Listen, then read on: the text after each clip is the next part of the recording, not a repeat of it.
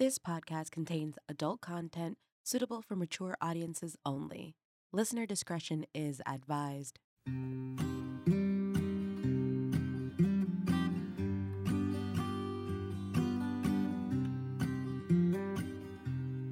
I ain't like that anymore. I don't kick off like before. I'm more relaxed. I'm all formed. I hate Welcome, traveler, to the morbid forest.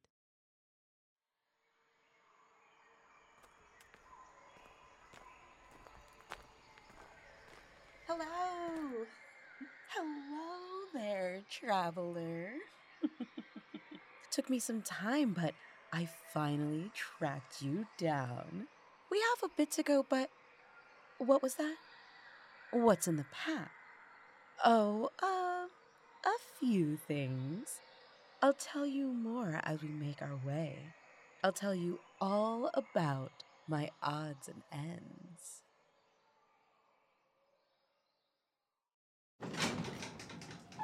The elevator door dinged and I stepped forward, thumb still scrolling through my messages.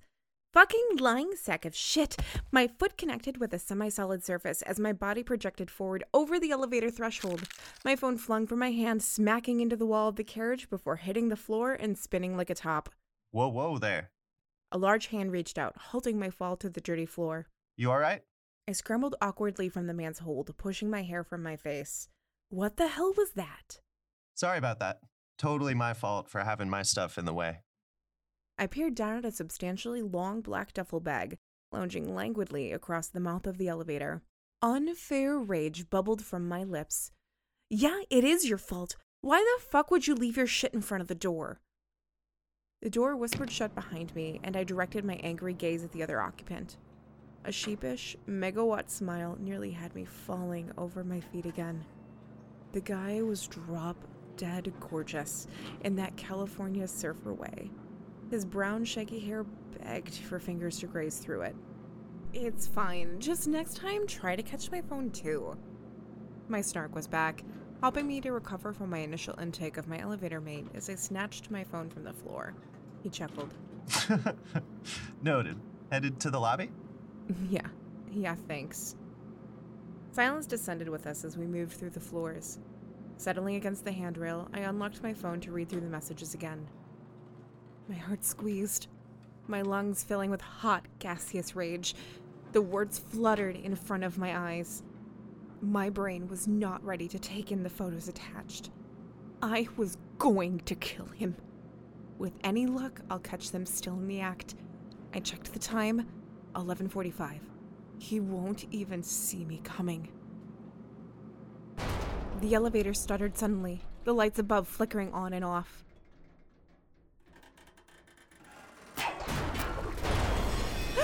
Holy fuck! I screamed as I prayed we wouldn't plummet to the floors below. Hold on to the rail! My companion yelled, his arm already looped through his railing and crouching low. Get down! I did as he asked, and strong-armed the railing while taking cover in the corner of the tin box. The elevator jerked up once more before grinding to a chilling halt. The carriage plunging into darkness. My breath wheezed from my chest in skittering pants. Too nervous to move in fear of the carriage's grip on its track was still volatile. A beat passed and we didn't move. Another beat passed. Then dingy light from the ceiling flickered on above, casting us in a hazy glow. Well, this is unfortunate. The man said. I laughed, but the sound scraped against my throat. That's putting it mildly. He stood, smiling at my returned humor before turning to examine the button panel. What are you doing? Shouldn't we hold still for a bit longer? The emergency clamp will be locked in place. We should be fine. I'm looking for the emergency panel. A phone or call button to the lobby will be in it. Oh, right. Good thinking. I rose from the corner, still too afraid to jiggle the car much and risk tumbling us to our death. The man made a noise of triumph. A silver panel containing a red phone popped open. He pulled it to his ear, and I held my breath. Hello? Hi. Yes, we're trapped in the building elevator between... He paused to glance up at the floor markers above the door. the 5th and 6th floor. Can you send emergency services to get us out? He turned to look at me, his gorgeous California smile settling my stomach. No injuries, just a bit shaken up. Great. Thank you so much. He hung up the phone and turned back to me. So we have good news and we have bad news. I frowned, not liking where this was headed. Bad news first. The lobby attendant doesn't know how long it will be until they can get us out safely. Shit. Agreed. But good news is he already got the warning signal before I called. These must be newer elevators and have some sort of safety feature that alerts the desk and the fire station. So he said to hang tight because they already know to come for us. I think that is just bad news with a caveat. Not good and bad news, I said as I slumped like a sack to the floor. The man laughed and slid down to the opposite wall, one hand coming to rest lightly on the black bag. Well, since we'll be here a while, might as well become friendly. My name is Killian. I snorted at his obvious flirtatious opening. This isn't some sort of cheesy rom-com meet cute. This elevator could decide we aren't worth shit and let us drop to our deaths. All the more reason to get to know each other, if these are our final moments. I huffed and looked at my phone and then grumbled. Elizabeth. Lived in this building long, Lizzie? I raised my eyes to glare at his shit-eating grin. It's just Elizabeth, and just over 2 years, but you are definitely new. When did you move in? I sounded accusatory of something, but didn't care. His megawatt charm was thickening the already stale air. If I didn't have a lying, cheating bastard of a soon-to-be ex-boyfriend to contend with, I'd have swooned as he intended. A perfect eyebrow raised, pulling the corners of his mouth wider. Noticed me, huh? Are you always this full of yourself, or is it the looming death making you... I gestured at him with a wave. Charming. Obnoxious. He chuckled, and I rolled my eyes. Must be why you were named Killian. Killing all the ladies with your over-the-top charm. He laughed again, his voice dropping an octave. Something like that. I know it was meant as a joke, but the words made me squirm with discontent. With nowhere else to look, my eyes drifted to the black duffel. What's in the bag? Killian glanced at the bag, then shrugged flippantly.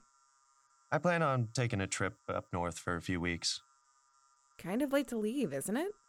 I prefer to start the drive at night. Beat all the morning commuters out of the city.